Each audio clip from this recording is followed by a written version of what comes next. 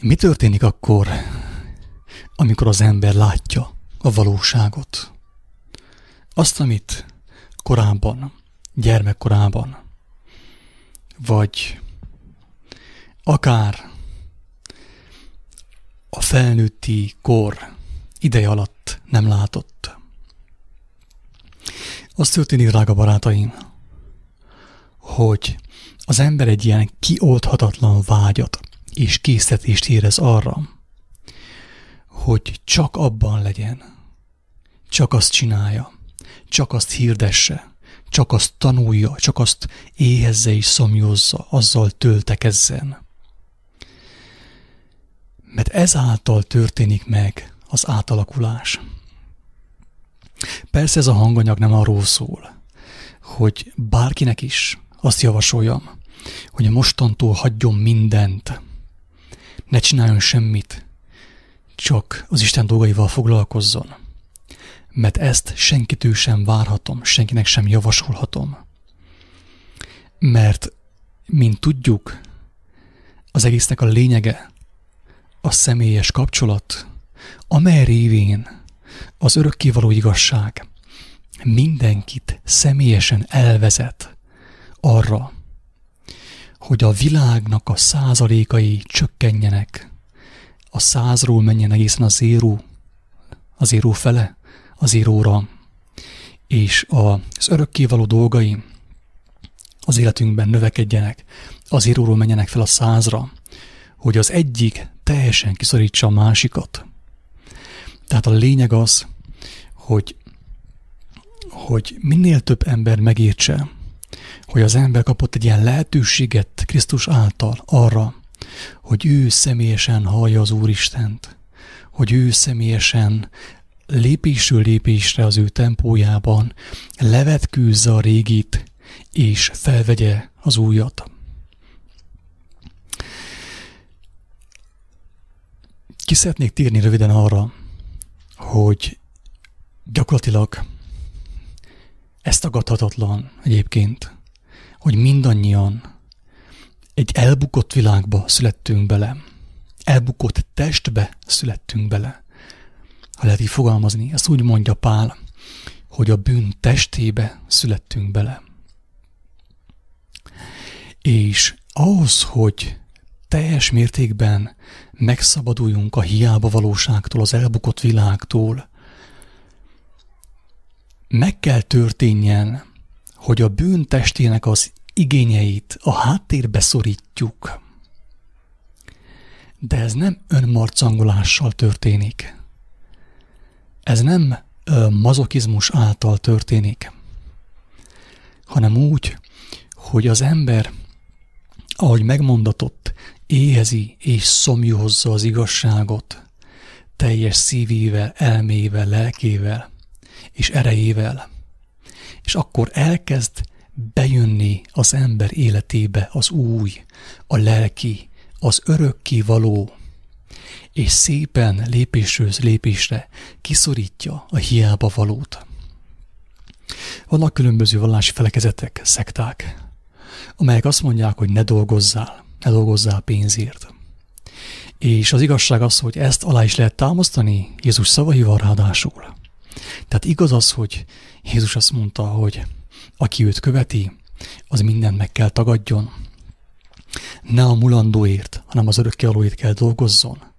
De itt megint nem szabad elfelejtsük, hogy ezt, amit ő mondott, ez a következmény, nem az ok, hanem az okozat, a következmény.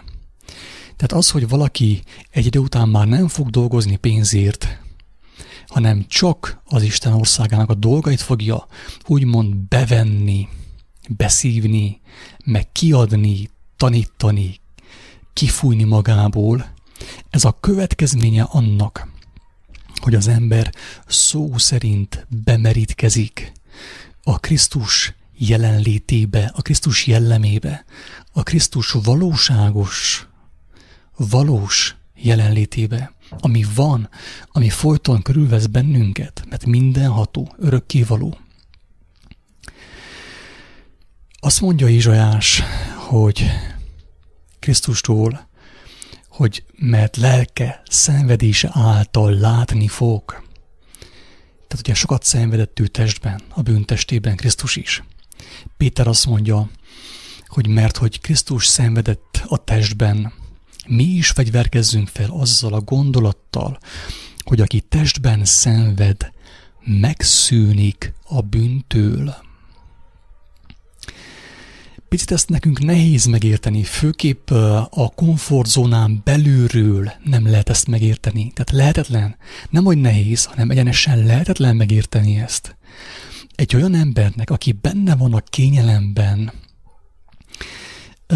kissé gúnyosan szólva, iróniával, a vakációkban, nem tudja megérteni, hogy miért mondhatta Péter azt, hogy aki testben szenved, megszűnik a bűntől. Nehéz ezt az elmének, az észnek nehéz felfogni. Főképp, amikor ugye minden jó testileg ettünk, ittunk, mindent megadtunk a testünknek, jó létben vagyunk, megnéztünk egy amerikai filmet, nem lehet ebből az állapotból megérteni ezt. Viszont a kórházi ágyból meg lehet érteni ezt. Vagy a szenvedésben, a betegségben, a tragédiában meg lehet érteni ezt. De nem volna jobb, hogyha az embernek nem volna szüksége betegségre, meg testi fájdalmakra ahhoz, hogy megértse Isten dolgait. És hogyha van ilyen lehetőség, akkor melyik az a lehetőség? Mert ez tény, hogy aki beteg, aki szenved, aki fizikai fájdalmakat kell megéljen, az ilyen személy megszűnik a bűntől. Az ilyen személy már nem fog azon gondolkodni, hogy balhézon a testvérével, mit tudom, az örökségen, a vagyonon. Tehát kimúlik belőle egy csomó olyan tulajdonság, emberi gyarló tulajdonság, ami elválasztja őt Isten országától. Ez itt a betegség, ezt már nagyon sokszor mondtam, a betegség nagyon jó. Persze nem azt mondom, hogy akkor most legyen beteg mindenki. Arra is kitérek nagyon sokszor, hogy a betegséget tudja helyettesíteni a böjt. Aki nem vállalja önként a böjtöt, hogy megtisztuljon Isten jelenlétében, a belső szobájában, annak betegségre van szüksége. Na de térjünk vissza a lényegre. Aki testben szenved, megszűnik a bűntől. Vajon van-e más lehetőség arra, hogy megszűnjünk a bűntől? Igen. És Krisztus megmutatta az útját annak, hogy hogyan tud valaki megszűnni a bűntől. Azáltal, hogy belélegzi, beveszi, beissza, megeszi azt az igazságot, amit az Úristen Krisztusban kijelentett. És ez az igazság, hogy bejön az embernek a lelkébe, az embernek az életébe, kiszorítja a régit. És azáltal, hogy az ember folyamatosan beveszi, meg továbbadja, beveszi és kiadja magából az örökkévalónak az örök igéjét. Jézus azt mondta saját magáról, hogy az én szavam örök élet, mert én nem magamtól szólok, hanem az beszél általam, aki engemet elküldött. Nem azért jöttem, hogy magamat dicsérjem, magamat felmagasztaljam, hanem azért, hogy megszűnjek a bűntestének a kiáltozásainak. Hogy csak az Úristen tökéletes akarata és tökéletes igéje nyilvánuljon meg rajtam keresztül. És ő azt mondta, hogy kövess, tedd azt, amit én tettem. Mit tett ő? Ő böjtölt, éjszaka böjtölt, imában volt, Istennel volt, nappal meg azt, amit kapott, azt ő kiárasztotta magából. Tanítás formájában, gyógyítás formájában, erőben, hatalomban, a halottakat feltámasztotta. És ezáltal, hogy cselekedte, amit ő kapott az Úristentől, megszűnt a bűntől. Ő is a bűntestébe született, ő is az elbukott világba született, éppen úgy, mint te, meg én.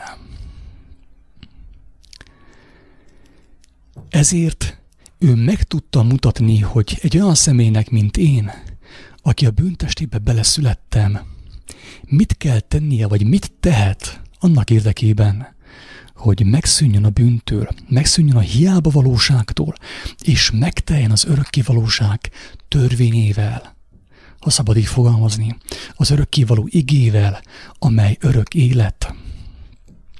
Tehát azért engedte meg a mindenható, hogy Krisztus testi legyen, hogy bele szülessen ő is a testbe, hogy meg tudja mutatni nekünk testieknek, hogy testiként hogy tudunk elindulni, merre kell egyáltalán elinduljunk ahhoz, hogy mi is megszűnjünk a hiába valóságtól teljes mértékben. És amikor eljön az utolsó óra testünkben, ne testiként halljunk meg, hanem lelki emberekként, akiknek már nincsen szükségük a testre. Mert az örökkévaló ige, az örök élet igéje feloldotta a test szükségét. Nincs szükségem a testre, mert az Úristennek a jelenléte megmutatta nap mint nap, azáltal, hogy hallottam őt, és hallattam őt. Tehát hallottam, és hallattam őt embertársaimmal. Megmutatta nekem, hogy ez a bűnteste, nekem erre nincsen szükségem. Ez egy ideiglenes megoldás. De ebből van lehetőségem nekem kiszületnem, mint ahogy beleszülettem a bűntestébe. Van lehetőségem a kiszületésre, hogy levessem a régi ruhát, levessem a bűntestét, és megkapjam azt a testet, amiről Krisztus beszél, a megdicsőült testet, amely már nem függ a világ törvényeitől,